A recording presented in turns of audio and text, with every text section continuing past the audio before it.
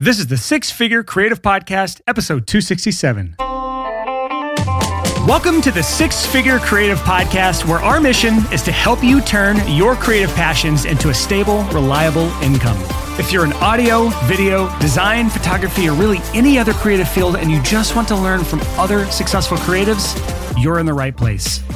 Hello and welcome to the Six Figure Creative Podcast. I'm your host, Brian Hood. If this is your first time listening to the show, first of all, welcome. Glad to have you. This is a podcast for creative freelancers who want to earn more money from their creative skills without selling their souls, and you're good at what you do. If that sounds like you're in the right place. If you're a returning listener to the show, awesome. Glad to have you back. Thanks for coming again and again and again. This is a weird episode today. I have a great topic planned. This might be a two-parter.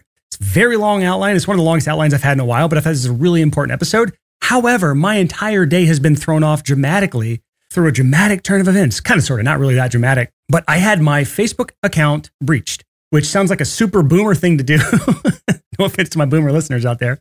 But generally speaking, I consider myself a person who values security. I have every password on every website is like a different randomly generated password from 1Password, which is the password manager we use. I have two-factor authentication on all things, including Facebook. It was a unique password for Facebook. The email address associated with that account was a unique password generated. It was a 20-character encrypted, whatever. I don't know. It was like all the crap we can possibly do with two-factor authentication. Everything you can do to keep from allowing your Facebook account to fall into bad hands. The reason this matters for me is, we're running tons of ads for this business specifically and other businesses that I have other ad accounts for. And if they get a hold of that, they can do a lot of damage. They can show ads and things that should never be shown to people. They can promote things that are against Facebook's terms. It could completely ruin my ability to ever advertise again. So I woke up this morning at 6 a.m. and saw that my email address had been removed from my account. My phone number had been removed from my account. And my password had been changed. I just jump up out of bed and run downstairs with my laptop and try to figure out what the heck's going on. Just to get my account back first, I had to submit a photo of myself holding a piece of paper with a specific number on it to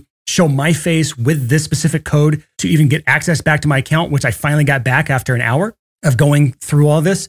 And I got access to my account, but the problem was their email address was still on the account, along with my new one that I created another account just for Facebook, because I'll show you why in a second. This is interesting for some of you. If not, you can skip ahead 2 minutes, 3 minutes or so, and we'll get to the meat of this episode. But now his account, this guy in Hong Kong, and my account, me in Nashville, are both on this account, and we're both trying to reset the passwords. I'm trying to reset it from what he did. And so I'm generating this code to my email address. But anytime I generate a code, a unique code to change the password on the account, it's also being sent to him. So he's trying to change the account. And so for like 10 minutes, we're battling back and forth, generating random codes. And we're both trying to put this code in fast enough, get to our account settings, and remove the other person's email address from the account. Eventually, the account is locked again. And through ChatGPT, thank you very much, I found that there's a page you can go to, facebook.com/hacked. And you can go through this process where you can remove email addresses from your account. So I went through that process. I removed his email account from my account. And then I went through and figured out damage control and got my account back, changed the password again.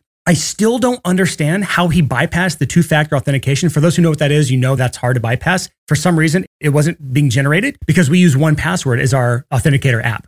And it's not just a text message that gets sent out. So he bypassed that, but we found out how he got into the account. The email address I had to log in to my Facebook account, secure, right?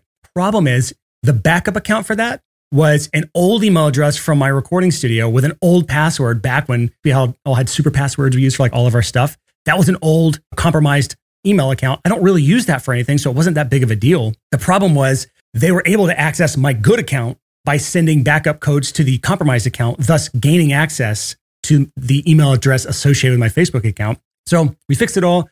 We got access to the account. It doesn't seem like any fishy business was done. I think I'm good and in the clear. But this was like just a few hours ago. So that was the beginning of my morning today. And this is Tuesday mornings are the days I do podcasts for myself. And I try to stay a couple weeks ahead. And this threw me off a lot this morning. So I'm not here fully mentally. If I'm spaced out, it was a weird feeling, man. I've had a house broken into before when I was a kid. It felt like that, violated. But I know people who have had their entire accounts permanently banned because of people breaching the account, throwing up a bunch of scammy ads and maxing out your card and then getting the entire account shut down. And it can be a pain to get those back. So I have learned my lesson. Make sure all accounts, old or new, whether I use them or don't, especially if they're set up as a backup account for one of my email accounts, make sure that you have good passwords on all of those. So lesson learned the hard way. However, if Facebook would have actually utilized the two-factor authentication, meaning when a weird random browser in China tries to log into my account, maybe ask for the 2-factor code before allowing them to log in and change all my stuff. But what are you going to do? Anyways, let's get into the meat and potatoes of this episode today. I don't know what the title is going to be, and I'm afraid this is not going to appeal to the people who need this episode the most. But the main concept that I want to talk about for this episode is inputs and outputs. And the reason I want to bring this up is because I see so many freelancers completely forget about this concept of inputs and outputs. It sounds so stupid, but we all fundamentally understand this. If you have a day job, your input is hours and your output is dollars. Yay!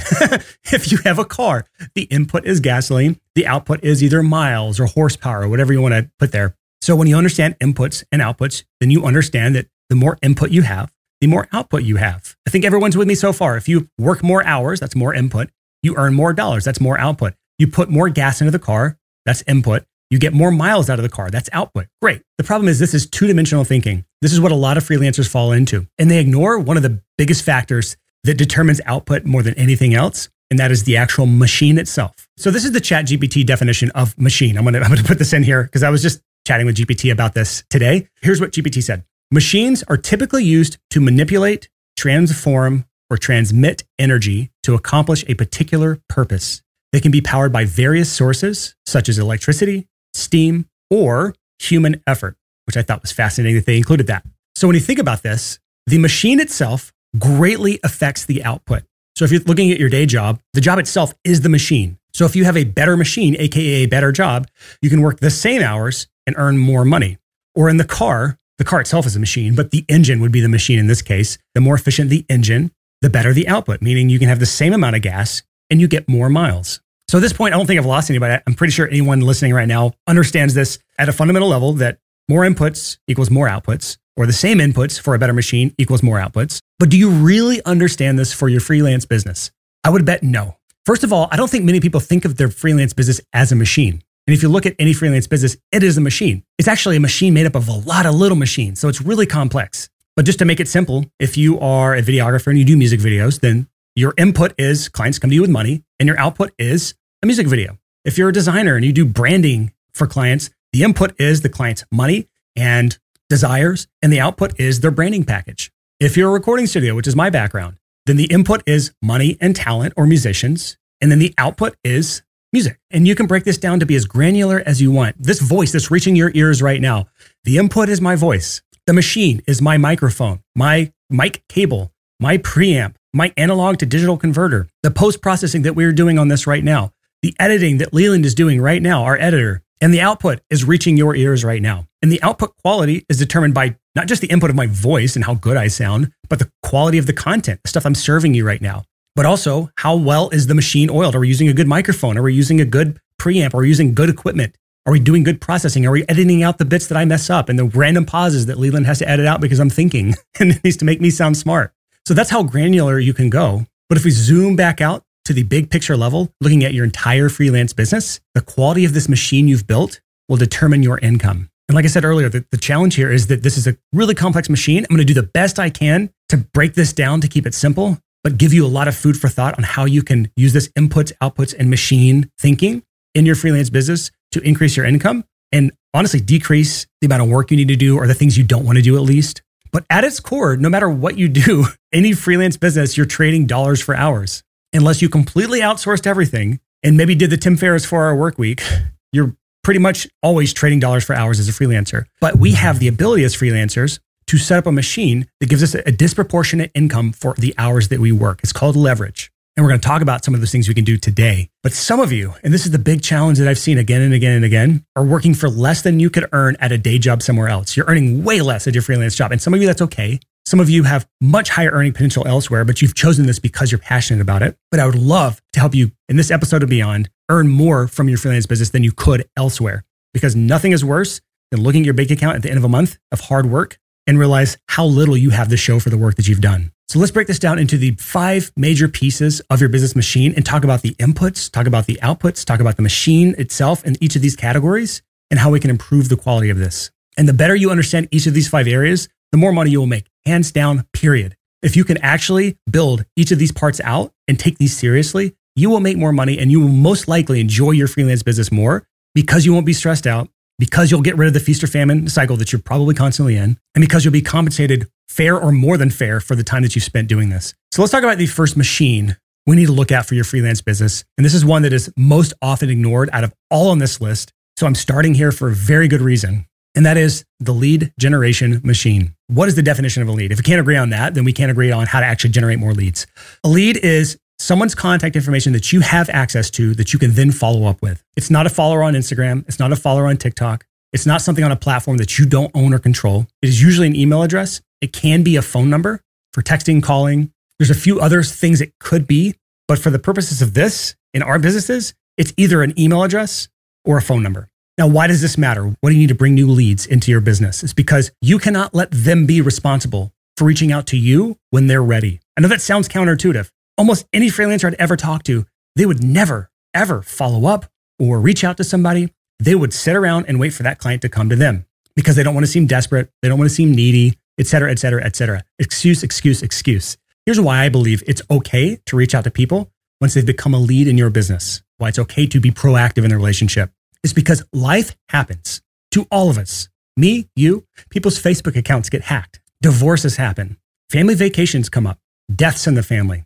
Distractions. Things that hold your clients back from taking the next step. Maybe sometimes competitors get in the way. Sometimes the gig never happens because no one followed up with them. That's the worst case scenario. Maybe the competitor gets the gig because they were better at following up. Well, in this case, you should have listened to me. Maybe they finally reach back out to you because you left it in their hands to reach out to you. That's great. But that's what most people are relying on, is for people to come to you. That's why if you're listening to this podcast right now, you probably want more clients. And if you don't want more clients, I guarantee you still want higher quality clients. And if you want higher quality clients, it starts with generating leads. And if you want to generate leads, we got to look at inputs and outputs. What is an input for a lead? An input is an eyeball. Now, this is usually, not always, but usually website traffic. It can be one-to-one. It can be in-person events. You can get business cards, whatever you want to do, but it is eyeballs. Now, there is an episode we're going to link in the show notes. If you go to sixfigurecreative.com/267, that's the show notes page for this episode. There will be a link to a YouTube video there for a video I did called something to the effect of 6 ways to get more traffic to your website. That's a really good place to start. But any way to get eyeballs, usually to a website, is how we generate leads, especially with modern digital marketing. In certain industries, especially gatekeeper industries where projects are all held by a few people, this doesn't really work. You need to do it in person, one-to-one. You have to have a way to follow up. So lead generation still applies. It's just probably not going to be through digital marketing. Now let's look at the machine itself. We have the inputs, that's eyeballs. What's the machine that turns them into the output, which is leads? The machine is typically, especially in modern digital marketing, is a funnel of some sort. Now, I realized when planning this episode, we have absolutely no episodes that are dedicated to funnels. So I think maybe the next episode I do will be about funnels, unless this becomes a 2-part episode today. Then after we finish this inputs and outputs episode or series, then I'll do something on funnels. But a funnel, in a nutshell, is a simple series of pages, usually a landing page and a thank you page is probably the easiest way to look at this. A landing page that gives the person 2 options. Option 1, they can take the next step and get on your email list or become a lead, basically. Or option number 2 is they leave the page. So it's not your homepage on your website where they can do any number of things. They could go to your about page. They could go look at your portfolio. They could click onto your case studies, your testimonials, or read your blog or whatever. There's a million things someone could do. That's not a funnel. A funnel is a dedicated landing page, is what they call it, that captures a lead. And in a lot of cases, especially today, there's something in exchange for that. It could be a case study. It could be a cheat sheet. It could be some sort of lead magnet or free test project. I see that with mastering engineers all the time. They do free test projects. When we look at this at the inputs and outputs, we can know the quality of the machine based on one simple number. What is the conversion rate? If 100 people hit your landing page and 40 become leads, you now have a 40% conversion rate. That's the benchmark I give most of my clients, or most people that I talk to or work with or consult with, is 40%. The main funnel I have running right now converts at around 60%. So that's on the higher end. It means it's a good funnel. But if your input is eyeballs and the machine is the funnel itself, then the number of leads you generate is going to be dictated by how good the machine is. How efficient is it? Think about it as your miles per gallon. So that's the first part of the machine. It is generating leads. You're getting names, emails, phone numbers, whatever you want, of people that you have the ability to build a relationship with, to follow up with. And that leads us to the second part of the freelance machine, and that is the lead nurture machine. To dumb it down as simple as possible, lead nurture is just another way of saying I'm building a relationship with. that person. I'm nurturing them. Think about a plant. On the daily or every other day, you're watering your plants. You're pruning things. You're plucking the fruit that is ripe. And just like a garden, when you nurture a human being, you're building that relationship up. You're making it big, strong, with lots of fruit. And if you fail to nurture that relationship, it may wither and die, just like an unwatered plant. If you're not good at or consistent with your nurturing, then you could build it up, have lots of fruit. You never harvest that fruit, and so it withers and rots on the vine. I'm growing tomatoes right now. There's a few out there right now that are rotting on the vine because I have not actually harvested that plant yet. And that's a true thing. Many times you have lots and lots of low-hanging fruit, ripe fruit out on the vines right now for those relationships that you've built over time that you have not harvested yet. That human being that you have gotten the lead, they're absolutely worthless to you if they do not know you, like you, and trust you. Nobody hires someone that they do not know, like, and trust. And lead nurture is all about how do you build a relationship? How do you nurture them? How do you get them to know you, like you, and trust you? So let's look at this from the inputs and outputs model here. Input is you have a lead. Output is you have a sales opportunity. What's the machine in the middle that turns them from a lead to a sales opportunity? This is different from every business. Freelancing is complex. No one business fits the exact same model, but there's a number of ways that you can build a relationship. You can nurture. You could do something simple like one-to-one, in-person, lunches, networking events, live events, meetings, whatever. You could do one-to-many like this podcast. I am nurturing thousands and thousands of people who listen to this show every single week. Shout out to my regular listeners. It can be email follow-up, just nurturing over time with an email, reminding that you exist, adding value to their life. It can be text messages. It can be phone calls. It can even be DMs on social media. That is a valid way to nurture people, to build a relationship, to get to know them. So this is where we have to start looking at inputs and outputs. Inputs, what are the quality of the leads that we're getting? Sometimes we get bad leads. Not all lead sources are the same quality. If you're doing paid advertising, those are going to be generally lower quality leads than if you're doing something like content marketing, in-person networking, and meeting people face-to-face. As far as the quality of the machine, how do we get more people to know, like, and trust us? Questions like, how did you build the relationship? What are you doing? How long did you stay top of mind with that person? Relationships take time. They take time as far as them getting to know you. They take time as in minutes and hours together, even on a one-to-many scale. And nurturing and building a relationship takes time as far as weeks and months to become a familiar face, to be someone that is trustworthy, that shows up again and again and again. It's not just a fly-by-night person. How deep and strong is a relationship? Now, there is an episode, a link in the show notes. It's episode 183 called Lead Nurturing, Changing the Way You Think About Client Relationships. This is a good place to start if you think this is an area that you really struggle in. But in most cases, this is probably not the issue because you don't have leads to then nurture. So if you're not generating any leads whatsoever to then nurture, then this is probably not the area to focus on yet. Again, to recap, the first was actually generating leads. The input is eyeballs. The output is leads. And the machine is typically a funnel. Have you ever actually sat down and thought about where your next client will come from? Most freelancers don't, because most freelancers' number one strategy for getting new clients is something called hope marketing. And if that sounds like you, you're not alone. Most freelancers think that just by putting out great work, clients will come banging down your door to hire you. Now, while you obviously do need to be good at what you do, we both know that this strategy does not work. Otherwise, your calendar would be 100% booked solid with amazing projects from your ideal clients. So to help you with this fight against hopium addiction, I'm excited to announce that our flagship coaching program, Clients by Design, has finally opened up applications again. This transformational coaching journey is not a one-size-fits-all. It's tailor-made just for you. We'll do a deep dive into your business to see what's missing, and we'll lay out a step-by-step roadmap to guide you over the next 6 to 8 months. And here's the best part. We don't just give you the plan and send you on your way. We give you personal, one-on-one help so you never get stuck. And we make sure you actually follow through with something called our absolute accountability system. So if you're ready to stop relying on hope marketing and ready to start building your own client acquisition machine so you can get a steady flow of clients, then it's time to step up and apply for Clients by Design and see if you're a good fit. Just go to sixfigurecreative.com/coach. And I'll be the first to say that this program is not for everyone. So far, we've only accepted about 25% of those who apply. So if you want to find out if you're a good fit, just go to sixfigurecreative.com/coach and fill out the application. Now here's our show. The second part is lead nurture. How do we build relationships with people? The input is leads. The output is sales opportunities, which leads us to the next part of the machine, and that is your sales machine.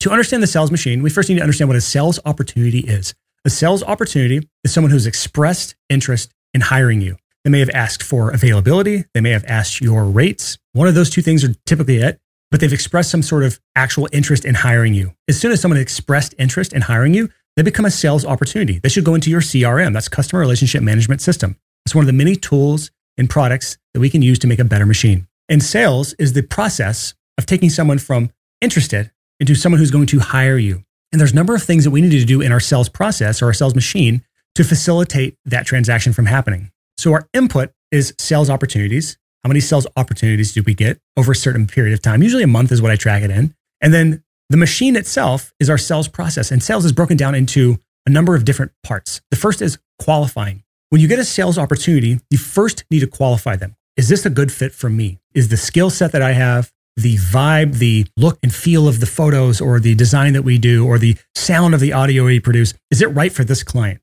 And also, is this client what I'm looking for? Because I can't say yes to every project that comes my way because then I'm starting to do bill paying work and I don't want to do bill paying work. So I'm qualifying to see if this is the right person for my business and if I'm the right person for their business. And if they're not, don't waste anyone's time. Just let them know it's not a good fit and maybe suggest a few people for them to go to. That's qualifying. The next part is discovery. It's usually best on a actual conversation in person or on Zoom or on a phone. Sometimes you can do this through DMs, but I would really prefer most people do this face-to-face or on Zoom. But discovery is the conversation around where is the person now, where are they trying to go, and what do they need to get there? Those are really the key points. Then you're trying to figure out if what you offer as a freelancer is right for them. And if it is, then you go to the next step. But if it isn't, you cut the conversation short. You say, listen, everything I've seen so far, it looks like I'm probably not the right one for you, the right person for this gig. So I just want to respect your time and say, there's a few people that I might recommend or send your way. But because of these reasons here, I think that we're not equipped to help you. So that's discovery. And then the third part of sales process is the close. And the close is just explaining how you can help them accomplish the thing that they came to you for, how you can help them with their album, how you can help them with their photos, how you can help them with their design, with their videos, with their motion graphics, whatever service you offer, insert it in here. When you've qualified them, you know they're a good fit. You've had the discovery process, you know you can help. The close is simply just telling them how you can help them. It's as simple as that. But then we're on the fourth part of the sales process. And this is the area that most people are bad at. And just straight talk here, you were bad at this.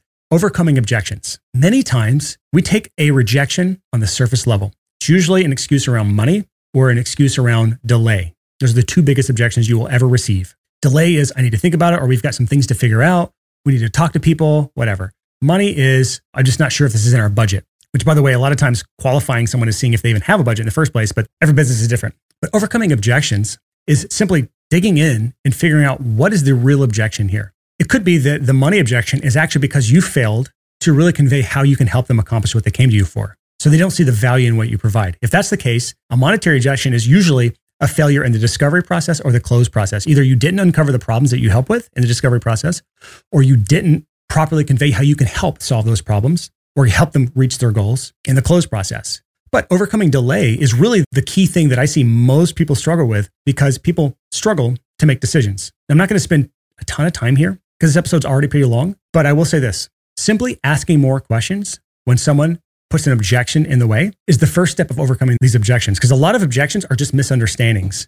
It could be that they thought a process went one way and it's actually this. It could be that when you really dig into it, they had a bad experience with their last provider that they were looking to hire. And they thought that this could end up becoming the same type of project for you. Having these real conversations uncovers the true objection. What's the real reason they're delaying? What's the real reason they're saying no? And finding ways to overcome that. Sometimes it's a lack of belief in themselves. Again, every niche is different. I'm not going to try to prescribe this for you specifically because everyone is different. But those are the four parts of the sales machine. And the output is a client. And so when we look at the simple math of the inputs and outputs, we know that an input is a sales opportunity. How many sales opportunities did you get? They go through the machine, and that machine dictates how many actual clients we get out of the back end. Now, there's one red flag I want you to look out for here, or two red flags, I guess. The first red flag is very obvious. If you have a really low conversion rate on sales opportunities to clients, and I say low, I say anything below 30%. If you're below 30%, there's definite room for improvement. It may be improvement on qualifying, meaning you are weeding out people who shouldn't have been on a sales call with you anyways.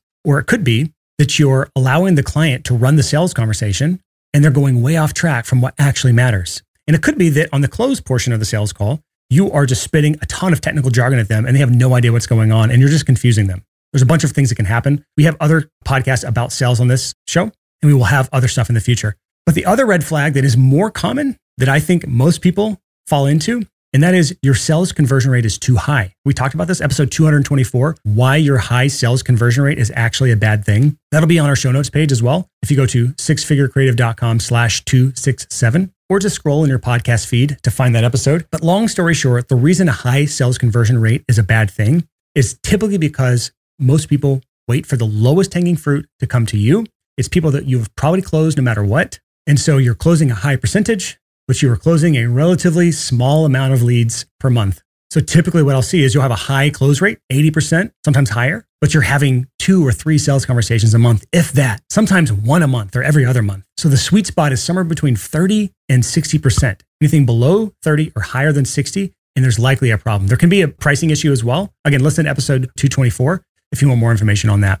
So that's the sales machine. And that's a big part of this entire thing, because if you can't successfully close clients, then you're getting them all the way to the finish line, but you just can't get them past the finish line. And that's frustrating. But once you actually close a client, that is just the beginning of the relationship. That's half the battle. Next, we get to the part of the machine that is arguably the most important. I say arguably because you can argue for or against this being the most important part of the machine. But either way, this is a crucial part, and that's the actual fulfillment. Fulfillment is just giving your clients what they paid for. They paid you for something. Give it to them. I shouldn't have to explain why this is important.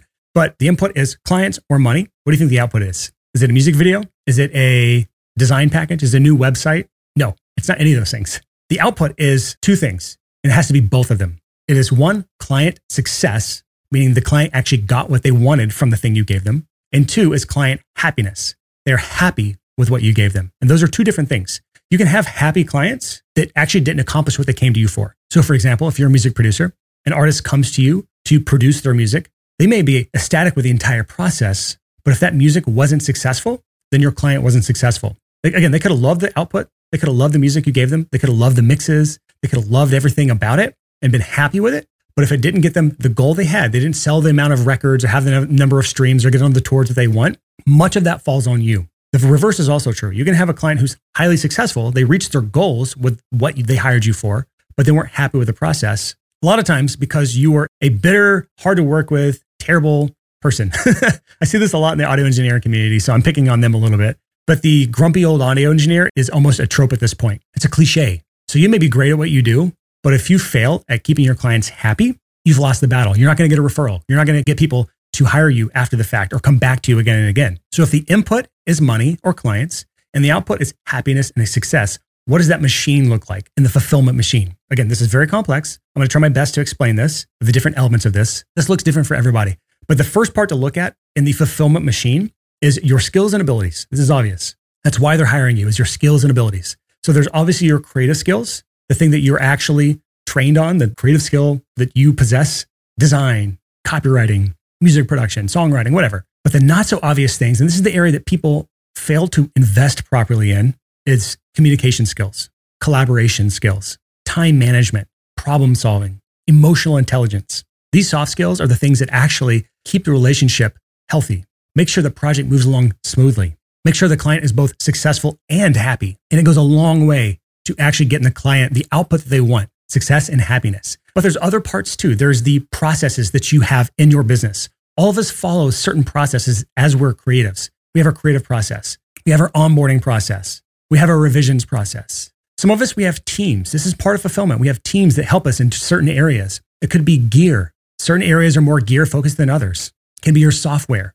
The better this machine becomes, the more the entire business is going to grow, because this is why word of mouth typically is the number 1 source of clients for freelancers. If your fulfillment is dead on, if they're always successful from the thing that you provide them from, and they're happy, they will always refer their friends. They'll always come back to you again and again and again. And what can inevitably happen is clients work with you and maybe they have success, but they weren't happy working with you. You weren't emotionally intelligent enough to understand the interpersonal relationships happening in the project. You delivered great work, but you're always behind. Your clients were unhappy for that. At the end of the day, this fulfillment machine here, and pretty much, honestly, all the machines I talk about today, it all hinges on you improving your skills, your abilities, your knowledge, your ability to get shit done. It all comes back to you. This is an infinite game. There is no finish line in the freelance world. We all have to continuously get better and better and better and better. And fulfillment, this fulfillment machine, look at it as a black box. This is the key to unlocking success as a freelancer. If you crush it here, there's a lot more forgiveness in these other areas that you're working on in your business. these other machines that we're talking about today, but this is the one that is non-negotiable. I have seen freelancers successful without ever doing lead generation. I have seen freelancers who are successful with minimal lead nurturing. I have seen freelancers who are successful who are bad at sales. They have no real sales process. Why is that? It's because they are typically the best of the best of the best at fulfillment. They are wonderful with their clients. They are so likable. They get their clients the success that they came to them for. And because of that, the amount of referrals and repeat clients that come to them outweighs all the other bad areas that they struggle with. And so this is what I say about these types of people. They are successful despite their best efforts of fucking it up.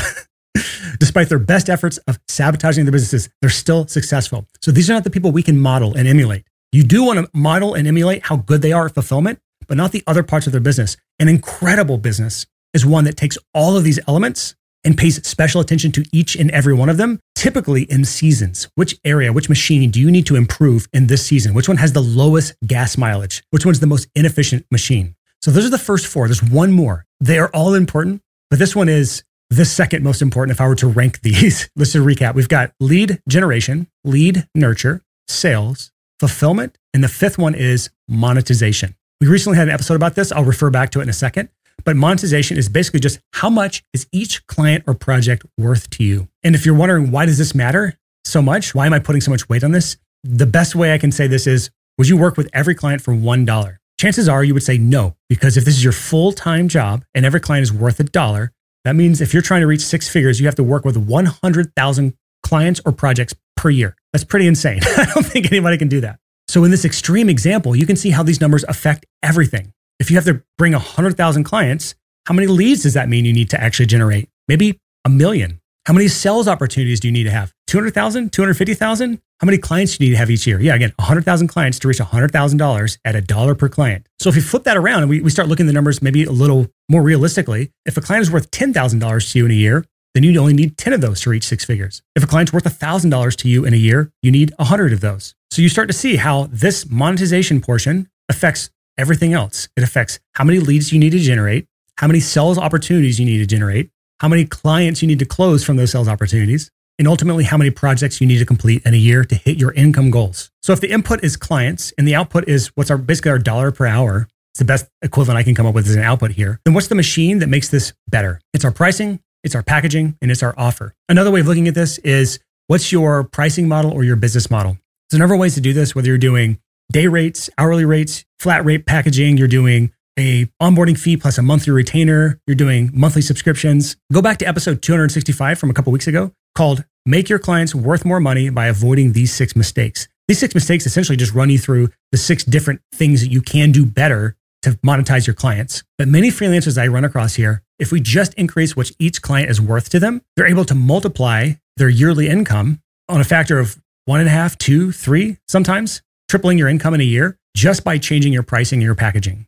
So monetization is not to be ignored. It is the key piece that affects all other pieces. And if we zoom back out to look at the entire freelance machine, all 5 parts that I just went over, and we were to dumb it back down, it's just like a day job. Your input is time and your output is money. And so if you're spending a substantial amount of time on your freelance business and it's not giving you the output that you want, chances are there's a ghost in the machine. There's some sort of problem. There's a kink. Something needs to be worked out, or something's completely missing in many cases, because the amount of income that you generate is directly associated with how efficient your machine is. Just like a car that gets 1 mile per gallon, it's a really inefficient machine, really hard to drive that when you have to fill up the tank every 15 to 20 miles. But most freelancers have missing parts of their machine. When I talk to the average freelancer, and I've talked to, hundreds one-to-one over the last year, probably thousands in my lifetime on a one-to-one basis, had conversations with, had sales calls with, had coaching calls with. Here's what the average freelance business looks like. You've got no leads generated. That first lead generation portion, you're doing nothing for lead gen. I'd say less than 3% of freelancers that I talk to are actually generating any leads right now.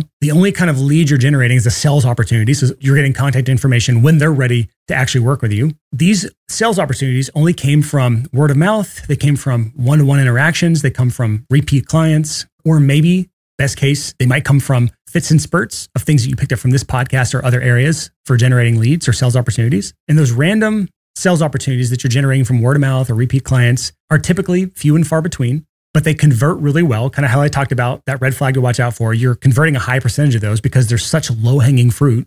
And you're essentially only talking to the people that were going to hire you no matter what. They decided somewhere along the way that you are the one they're going to work with. So when you actually have a sales conversation with them, they're already closed. At that point, you're just having a conversation about how you're going to get your payment and what you're going to do for them. This isn't really a sales conversation. And the issue with these opportunities is that they're too few and far between. And to add insult to injury, in the average freelance case, the clients that you are taking on, these clients are paying you through a flawed pricing model. I've seen this time and time and time again. I know that anyone still listening right now is probably resonating with this. And the only thing I can say is just pointing at the sign on my wall behind me.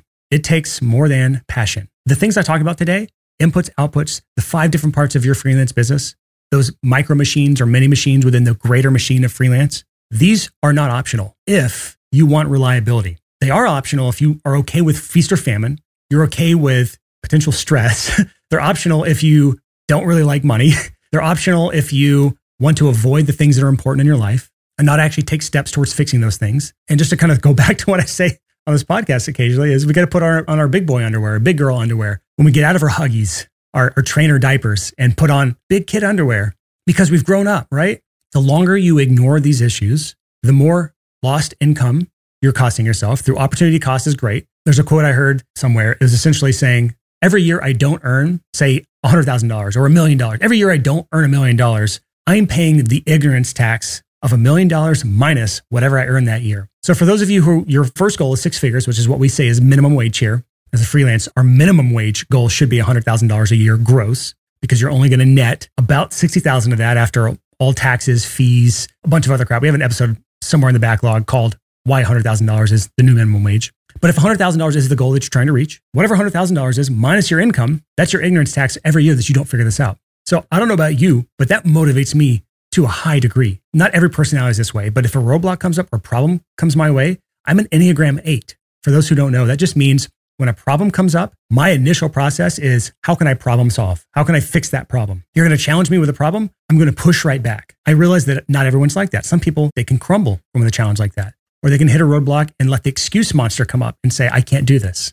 So the only challenge I can have for you is just find that one weak part of the 5 parts of this machine that I just explained today on this episode. I went at great lengths to maybe slow down my speaking a little bit. I talked a little slower today. I tried to explain as simply as I could. And I'm hoping that I've done my duty as a podcast host to help point out what area is flawed in your business and which thing is not giving you the output that you want for this input of time that you're putting into your business. Find that one and put all your effort into solving that. And if you want my help with this, you can always go to sixfigurecreative.com/coaching if you want me and my team to actually help you personally one-on-one with this. We'll work with you to create an entire plan to follow. We will coach you on implementing that plan.